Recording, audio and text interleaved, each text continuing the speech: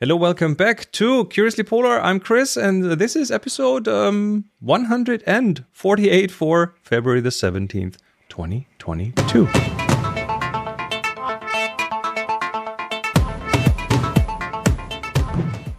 And of course, I'm not alone. I have with me Mario Acquarone. Buongiorno. How are you? Buongiorno, guten Tag. I'm doing a little bit better now. You're slowly making your way back to the land of the living. Hey, I'm so glad. I'm so glad. Yes. No one wants this stuff. Thank you. No one wants. I mean, now Henry has had it. I've had it, and I hope that you will skip. I'm trying my best to skip it, but you never know. Yeah. I will travel over the weekend, so let's find out. Not in an airplane. Yeah, stay safe anyways. Yeah. Another Polar newsreel. Another week, another newsreel. We have fun stuff today. I'm excited about this episode. You have put important stuff, I think, as well. Quite important. Last week, did you know that it was the 11th of February was the International Day of Women and Girls in Science? I learned this from you. I didn't know this. Yes, exactly. So it is not a secret or not something unexpected, unfortunately, that women are underrepresented in science, and they were practically excluded from science until very recently, I would say. In spite of having like big names like Marie Curie, for example, with one of the few persons. Those are the exceptions, right? Having like two Nobel Prizes, and her husband has a Nobel Prize and daughter as well. So it's just like there are very few exceptions, but we're talking about only about 30% of scientists being women. And not only that, but we are also talking about women proportionally getting less funding for research, being awarded less funding for research. I mean, funding normally goes through an application procedure. So there are calls for applications. One writes a project and applies for funding, and women in general get less money than men. So if you're talking that while women represent 33% of all researchers, there are also only about 12% that are members of national science academies, in any case, cutting edge research, like artificial intelligence, is only 22% women representation, and that does not correspond with the percentage of women in population at all. No, exactly, and that is an indication that there is still a lot of work to be done to help including women, and this is why it's women and girls in science as well, because it starts early on, this exclusion from mathematics, exclusion from science. It's not just science, it's like also in the academia, in research. So that is how do you call it, the introduction to the next or the first article, or the first thing that we would like to talk about here in this Polar's newsreel. And I came about an article from last year, about was it March 2021, that is coming from the National Science Foundation, from the homepage of the National Science Foundation, and it's about the first women ever. I mean, they happen to be scientists that came to the South Pole.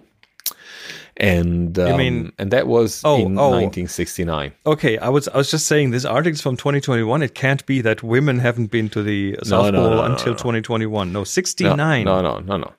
So this is an article from last year, and it reports about the first occasion of when women came to the South Pole, or were allowed to get to the South Pole, because that took a long time. That took an enormous long time.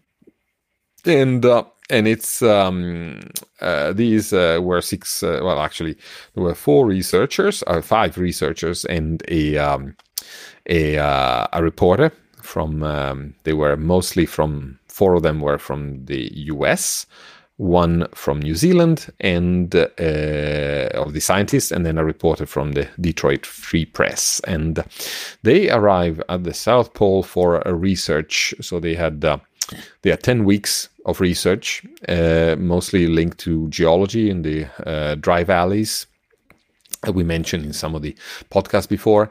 And they were really like serendipitous, because especially it was Lois Jones here in number 2 from the right in the picture that you are showing, that was the one that applied and finally got money and permission to go to Antarctica, because Antarctica was served in logistics by the Navy, and it was very difficult to go through the application process, get the money, but also to get the permission to go to Antarctica with the Navy.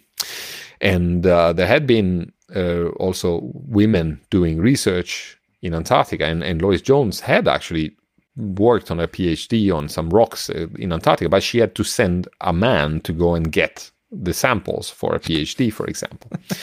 And that was so ridiculous. That was really like, I mean, and because she wanted to do a little bit more, and when you are there, you can also take samples in a special way. It's difficult to explain, especially without direct communication and two-way communication down to Antarctica. It's difficult to direct, like you have no idea what the place looks like, and you have to make decisions about sampling, for example. And then she made this application, and she got money. And there were also women that had been close to Antarctica and doing research close to Antarctica, but never down at the South Pole, because there were people that participated, and that was in 1962, Mary Alice McWhinney. There was the first woman to participate in the U.S. Antarctic program of research on an offshore research vessel. So she was on board a vessel, but she was not allowed to go down on Antarctica. And fortunately, these women, they managed to get down, and they were airlifted down to McMurdo. And when they arrived, they were like also a media sensation, and they were a media sensation already before leaving. But if you scroll down a little bit under the black and white picture of the 4 women, there is a fantastic, like the second paragraph just below there is a fantastic questions that, example of questions that the reporters, sexist questions that the reporters were actually posing. Like, for example, will you wear lipstick while you work? Or how will you have your hair done? And that was the end of the 60s. Yeah, exactly. And it's really amazing. Amazing in a very negative sense. Absolutely. Exactly. And fortunately, we've come away from this sort of question. I hope. I mean, in at least in my world, these are questions that would make people cringe. I mean, men and women alone, and there would be a no question to talk to pose to anybody at work. You still see in some media these questions today when it comes to female politicians and other professions where that's. Yeah, like talking about this with your former Chancellor Angela Merkel, I found that it was very weird that somebody was commenting that she had always the same dress on and something. Like nobody asked any male politician if they have always the same coat and tie or suit on. Yeah, you've been wearing this tie 3 times before. Are you? Yes. What are you going to do about this? Are you living alone? Yes. And where do you get your nails done? Exactly. So this is really interesting, and this is on the 12th of November 1962. So it's like 69. So we are talking. I mean, 50 years ago, or like 60 years ago, and like 50 is 53, and it's amazing to think that is such a short time ago. But we still have very few people.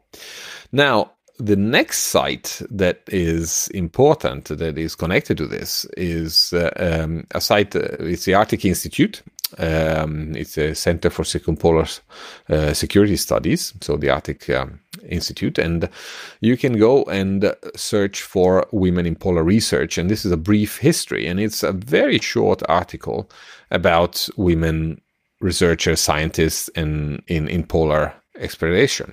And there are organizations, like there is an organization that is called 500 Women Scientists. There is a movement called Women in Polar Science that has also a Facebook and Twitter page, if you just Google that. And Plan A is also a very nice site to visit. But in this article here at the Arctic Institute, it is actually condensed bits about the history of exploration, because it's not that women have not tried to be part of polar research. Lady Franklin, for example, was instrumental in setting up all the rescue operations for the Franklin Northwest Passage expedition when Franklin didn't come back and they realized that there was a problem. If it hadn't been for Lady Franklin, there would not have been any expedition to go and try and rescue and find them. There was like a Mary Stopes that is one of the birth control advocates that had a request. She was a paleobotanist, and early in the 20th century, she asked to be in Robert Scott's Terra Nova expedition to do field research, which, of course, he duly refused. Shackleton tells of a story about 3 sporty girls, in quotes, that begged to be included in the Imperial Transatlantic Expedition, the one that we are talking about last time with the Endurance. And he refused as well. And there were requests to join Mawson, from the Australian explorer, Richard Byrd, the aviator, and all sorts of women. I mean, there are 1,300 women that applied to join a British Antarctic expedition that was set up in 1937. And they were all denied. Imagine that you have 1,300 women, and there is no one that passes the screening for joining an expedition. And even in existing research, when women were material in that research, they were often not even mentioned or overshadowed by their male peers. Exactly, and we have. I mean, I was mostly thinking about women from, let's say, Europe or North America, but let's say from the established societies in the big cities and things. But we are talking a few podcasts ago about Ada Blackjack. I mean, we're talking about Inuit women that joined and were instrumental, and they managed to join because of their skills in hunting or living in extreme conditions.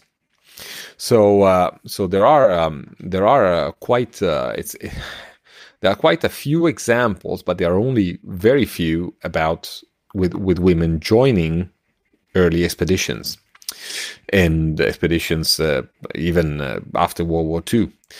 There were some changes, and this is something I want to say as well, that in the ex-Soviet Union, there were actually possibilities for women that were better than in other parts of the world, and there were women in polar research in the Soviet Union in the 30s. At the same time, when there were 1,300 women in Britain, they were not allowed to join the expeditions.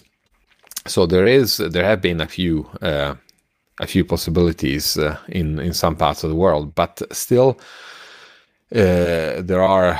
I mean, if you take about the first, there is the first female scientist to work in Antarctic. It was in the for the International Geophysical Year in 1950. I mean, it was not at the South Pole like our 6 women down there, but she was Russian, and Australia and France have sent female scientists in the subantarctic in 59 and 61. And in 1962, there have been a few, like we mentioned, researchers on research vessels. And this is an extremely interesting, at the same time is scary reading about gender inequality. And if one thinks that still now there is gender inequality, it is a good reminder that there is work to be done. Yes. Yeah. So we're doing our part and shedding some light on this and helping it be more visible. Yeah. Yeah, exactly. I mean, it's difficult to say what one can do, but directly, especially when one is not directly involved in recruitment. But there are hopes. I mean, the Association for Polar Early Career Scientists, which is quite an interesting and big and important organization. It's called APEX, Association of Polar Early Career Scientists, has 55% of its members as women. I mean, so it's there is interest, as and there are capacities, and so there is no shortage of women that are interested in polar research.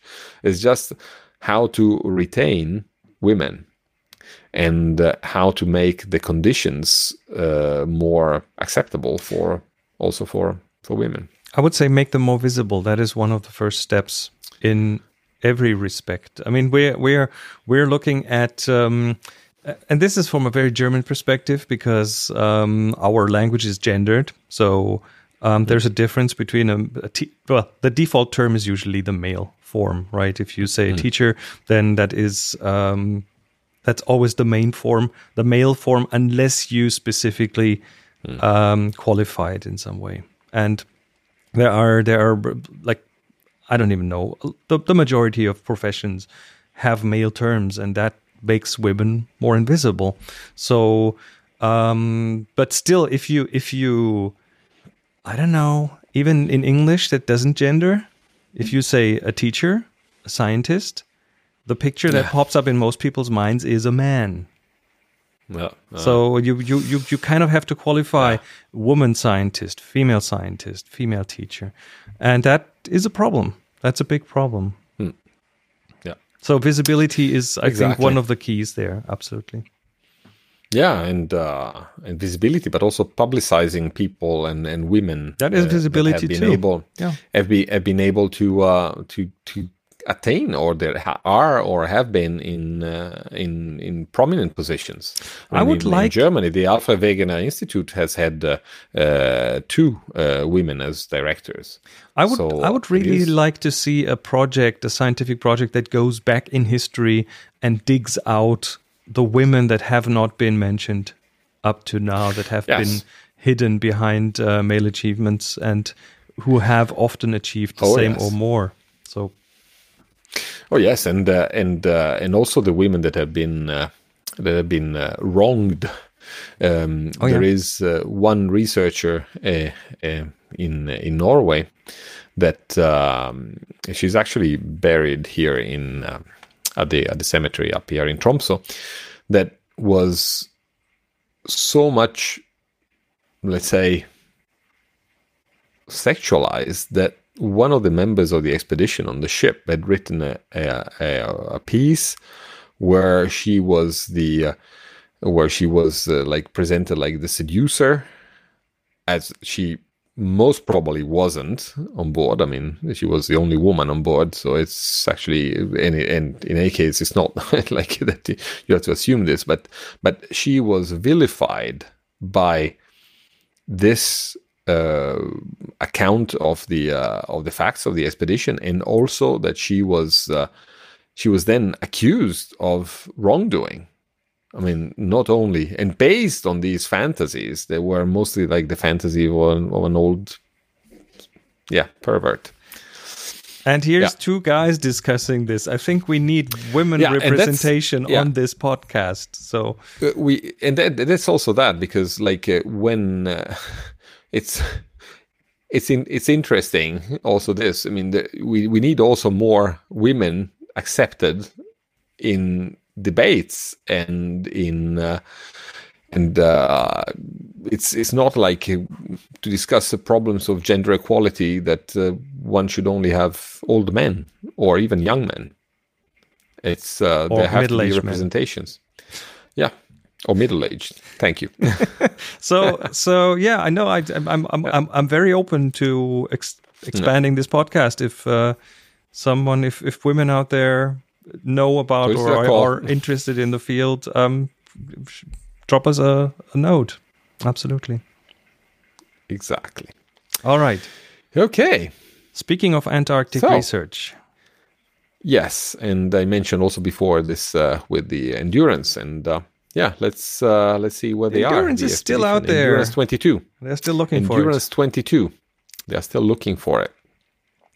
And if we go on the Endurance 22 site, we can see the live vessel position that the Agulhas 2 is in the Weddell Sea in the position where more or less the Endurance sank. So they are there. They are moving slowly in the ice. The site is not totally updated in the news section with the last days. The last blog or log is from before they hit the ice. They had a few storms, so now they are practically in the position where the reported position of where the Endurance was, or where they think that they have to start with the job. Where it's assumed the Endurance is. They don't really know it yet. Exactly, and this is quite something. And if we look for information about this, the BBC reports that there is some research about exactly how to estimate the error in the position reported by Worsley. We did talk about this on the last episodes where it wasn't really clear because of the clocks not being synchronized well and that kind of stuff. Exactly, and this is reporting on the same article that I had read that is looking at the possibilities of error in the position reported by Worsley. So this is work by scientists Bergman and Stewart, or researchers Bergman and Stewart, and they have looked at both at the way navigation was done at the time, the way navigation was done by Worsley, so the determination of position by Worsley, what kind of methods did he use, what kind of instruments did he have, because a lot of it is actually retrieved. And so we know exactly what chronometer was used. They had a few dozens chronometers on board the Endurance, and they were kept under conditions. They were similar conditions. They were all wound up at the same time of the day. So there are several things that are quite interesting. But we also have the navigational notebook of Worsley. So we have the notes that he took and the calculations that he did, and we know what materials he used. So these Bergman and Stewart, they have looked at these, and they have seen that Worsley, because they have been away from a clock, a standard clock on a position, on a fixed position, they for a long time they had to update or estimate the error of their chronometer. And one of the methods to estimate the error, so the drift in the chronometer, is by looking at occultations of celestial bodies. So, for example, like when a star goes behind the moon, mm-hmm. and these are tabulated. So they are in the ephemerides, so in the Nautical Almanac. So these are tabulated up front because you kind of know where they are gonna move. Yes. Okay. Yeah. So the sun and the moon and the stars, the apparent movement. I'm looking, like when you're looking at astronavigations, you're looking at a very geocentric view of the sky. Yes, you are. I would say the apparent movement of the sun is not constant, or the same with the moon, even more. So there is something called the equation of time. So the sun at some moment seems to go a little bit faster, a little bit slower in the sky. So this is something that it can be estimated. It's relatively regular, so you can do it for a few years in advance and tabulate the position of the sun in the sky at every minute, or at least the position above Greenwich, what kind of in the meridian of Greenwich. Now, the tables that Worsley had apparently have miscalculated, or had an error that placed the chronometer about 20 seconds fast, I think. So his chronometer was what he thought that it was the corrected time was actually off by about 20 seconds. And 20 seconds, if you're working with a sextant, is 20 seconds a significant error? That's quite significant. It really depends on where in the globe you are, if you're closer to the equator or closer to the pole. But the more you go closer to the pole, the more sensitive it is to this. Mm-hmm. Plus that to determine the latitude, it's nice, or it's easier to take the height of the sun over the horizon around the local noon, and you don't need a chronometer for that. You just say how high the sun is in the sky, and you take that angle, more or less. You take that angle, you subtract it from 90, and then 90 degrees, and then you have the latitude. For the longitude, then you need the chronometer, and you can be, like in this case, you can be several miles east of where you thought you were, because you thought that you were further on. I mean, in 20 seconds, I mean, you were 20 seconds too fast. So the sun had been placing you a little bit too close to the west. And so there is, this is just about the position that Worsley had and the correction of chronometers. The other interesting thing to think about is that, well, the ice was drifting, and maybe it released. I mean, they know when the Endurance started going down, but did she go down all the way immediately? We are 3,000 meter deep, and what kind of currents were there and are there down there, and where did she drift while going down? I mean, it's also that a ship is not shaped like a rock, so it doesn't go directly down. It will probably like drift in it's more like particular direction, depending like if you on drop where a it was feather pointing. or something, it will do weird motions when it moves down. Mm-hmm. Yeah. So it's really interesting, this. So we have speculations, or actually calculations in this case by Bergman and Stewart, about where the Endurance, where the ground position or the surface position of the sinking actually is, based on the position reported by Worsley and on what we know about navigation and what he was doing and all his logbooks. And now we'll see. I mean, I think that we'll probably come back to this at least once, either by saying they have found it, their founder, or by saying that they are trying again once more. So hopefully we'll have some news soon. So they were saying they're only going to stay about a month in the ice. So they're doing the search using, I would assume, sonar, ground scanning methods, and probably UAVs, and underwater, right? Remote submarines like ROVs. Is that something that you? I mean, how just in general, how big of an area would you be able to patrol by a UAV? Because you don't have much visibility down there, do you? Well, there is not a lot of visibility, but of course the problem with these is that these UAVs are tethered to the ship. Okay. So they are tethered to a station on the surface. And this gives the possibility of controlling them and responding real time to the images that one has, because transmission of data underwater is extremely difficult. Right. And on these distances, 3,000 meters deep, that's takes a long not cable. Very, yes. Yeah, there is a long cable, but also there are possibilities of transmitting data underwater via, for example, light. But at this distance, light is not an option. In sound, it's even worse down there. Especially, I mean, a sound modem would be at the speed that we know from the old days. Yes, dialing through the telephone lines.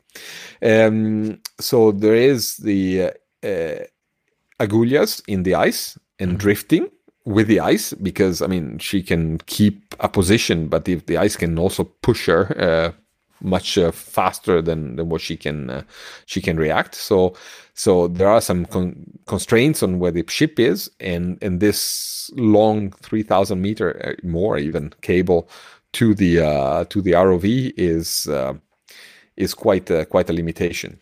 Plus that visually, if one has to scan an area, I mean the ROV also has like a scanner, a sonar, so they will probably not go down to the deep and scan visually, but they will scan with the sonar from closer by, so as to have a finer resolution.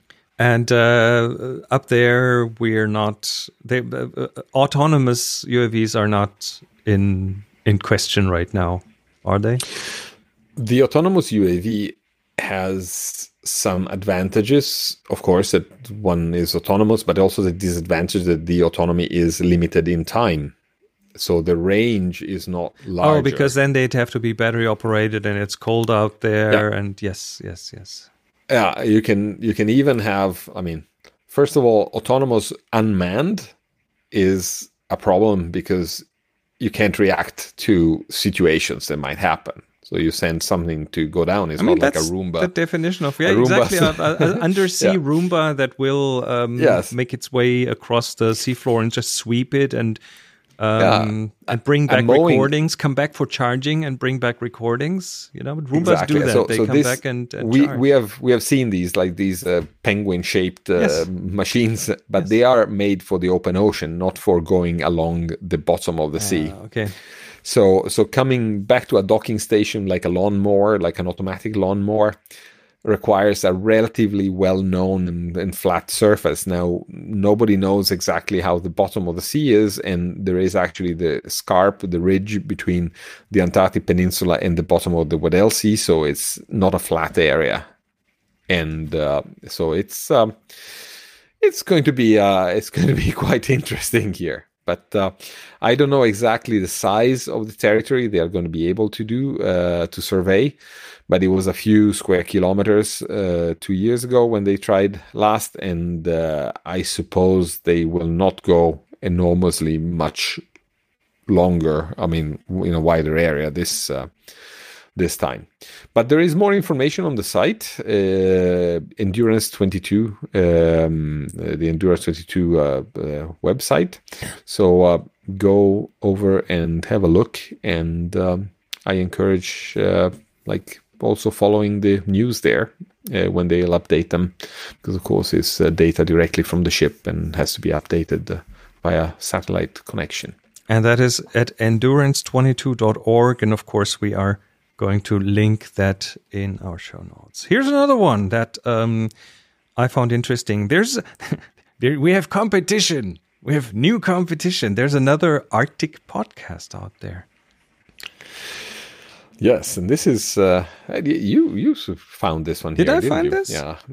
Someone did. Yes, someone did. The Arctic Council has, among one of the organs, has the Indigenous Peoples Secretariat, and it's called IPS, and the Arctic Indigenous Youth celebrates also the Arctic Council 25th anniversary this year, and has made a podcast with the conversations among Indigenous elders and youth, so talking about about issues that relate to being in the Arctic and being indigenous peoples. That is wonderful. That sounds like they're creating an amazing time capsule there.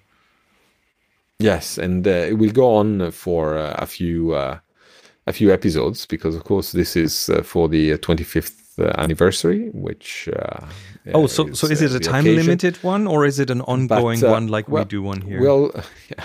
I hope that they will keep on doing this. I mean, this is my colleagues next door, because we share the office space, and I think that this is one of the neatest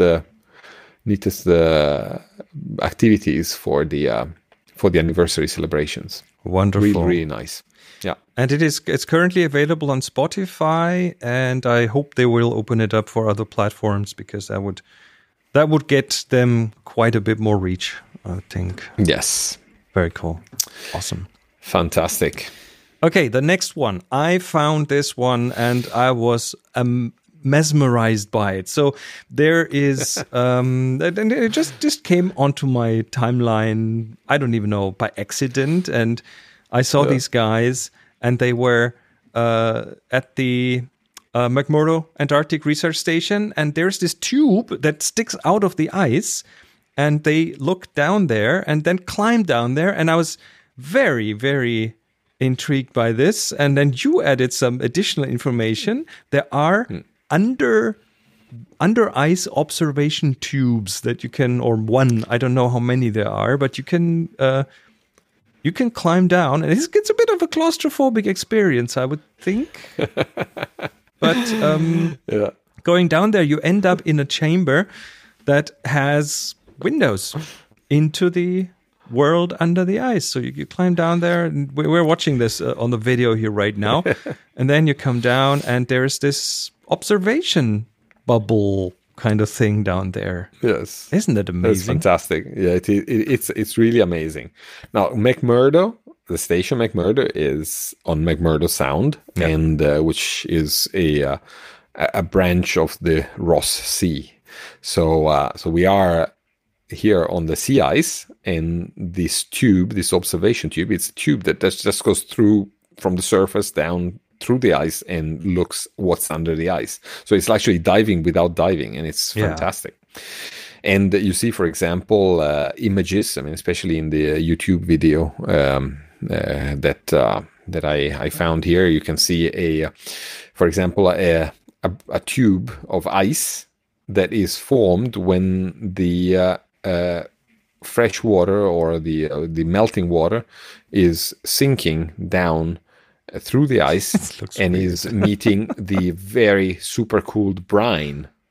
So it's the frozen ice column sticking out under the ice. A frozen ice column there, and then the video doesn't really allow to see the life around too much, because the quality of the video is too compressed, unfortunately. Too compressed. So the voices behind, they say, "Oh, we see all these fish and here and there," but for people that have never seen what the ice looks like from underneath, this is a very good introduction. And if you are able to find, because there are several of these videos, but McMurdo underwater observation, if you search for that online, you will find some videos, and in some of them you can hear even some whistling in the background. And the whistling in the background, now I do not know, is too little to understand what kind of seal might be, but it is definitely a seal that is whistling. And I wonder, I mean, the Ross seal has the Ross seal, which is a very special seal, and it might be that. This brings back memories, because when you and I met on a ship, I remember you bringing, and that was in the Arctic, and you brought out a hydrophone, which is an underwater microphone at a long cable, and that was attached to a little recording device with a speaker, and you just lowered this down into the water, and then we waited, and shortly after we heard this kind of sound, and the bearded seals. And Svalbard, yes, that was Yeah. This was one of those experiences that was. Let me try to find this. I think I can. You wanted to find that. I can play something here. Yeah, but you remember that we are discussing this, and I was mentioning that Jacques Cousteau's first very famous film, the Monde du Silence, the Silent World, actually gave this impression that underwater everything is quiet, but it's not actually. And we have been talking several episodes about underwater man-made sound. Can you hear this? Yeah, let's talk about the sounds here. The pumps. So you hear the generator, you hear the generator, the water moving rocks around. Yeah. Yes. And I'm gonna forward a bit.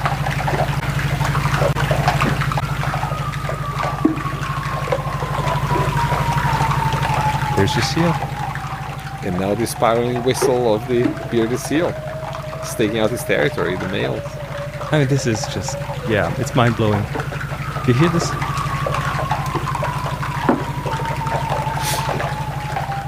And that's just one seal. Yeah. So this was mind-blowing to me because that was the first time I heard it, and I heard it live, which was a completely different story. And then I remember lying in the cabin at night and hearing the seal and cursing me. through the wall of the ship, and it sang to us it doesn't sing, it communicates with other seals, I guess. It tells them something. But we can say it's a singing. It's a very melodious way of communicating. So you can hear them in the video too, under the sea ice at McMurdo Station in Antarctica. Yes, isn't that brilliant? Exactly.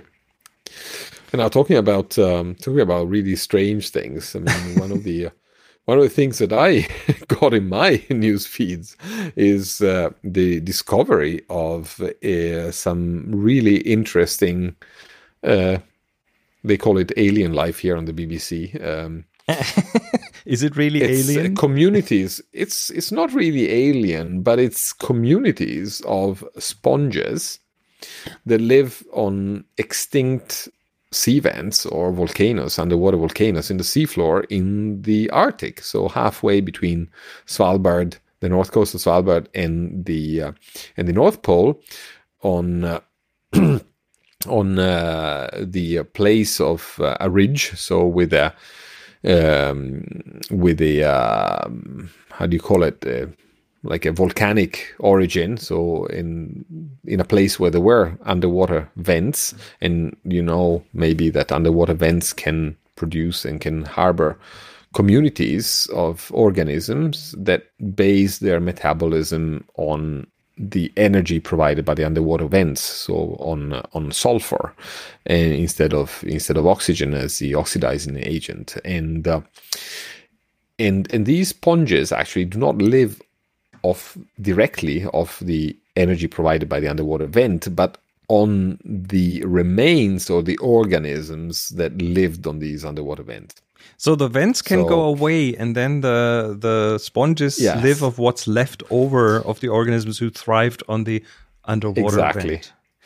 So the underwater vent had an ecosystem that was living on it, and they went extinct when the underwater, or they died off when the underwater vent disappeared, and the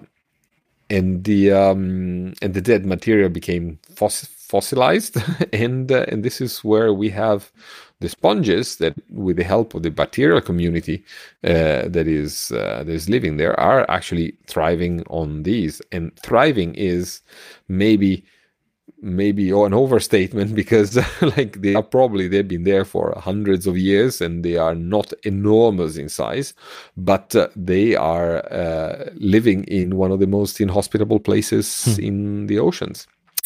Yeah, and if one goes to the Nature Communications website, and for this article, Nature Communications, yes, which is in open access, one can see the details of the map where this ridge, the Langset Ridge, is.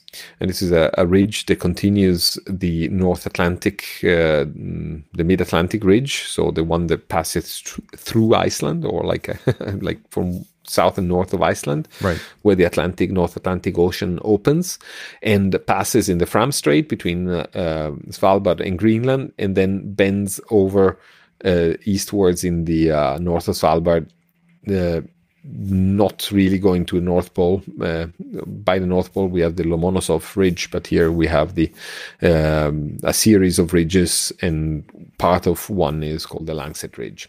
And we were talking about between 500 and 2,000 meters of depth, so it's quite a depth. So no light, and there are these tubes that are living, these fossil worm tubes that are the living matter on which the sponges actually live.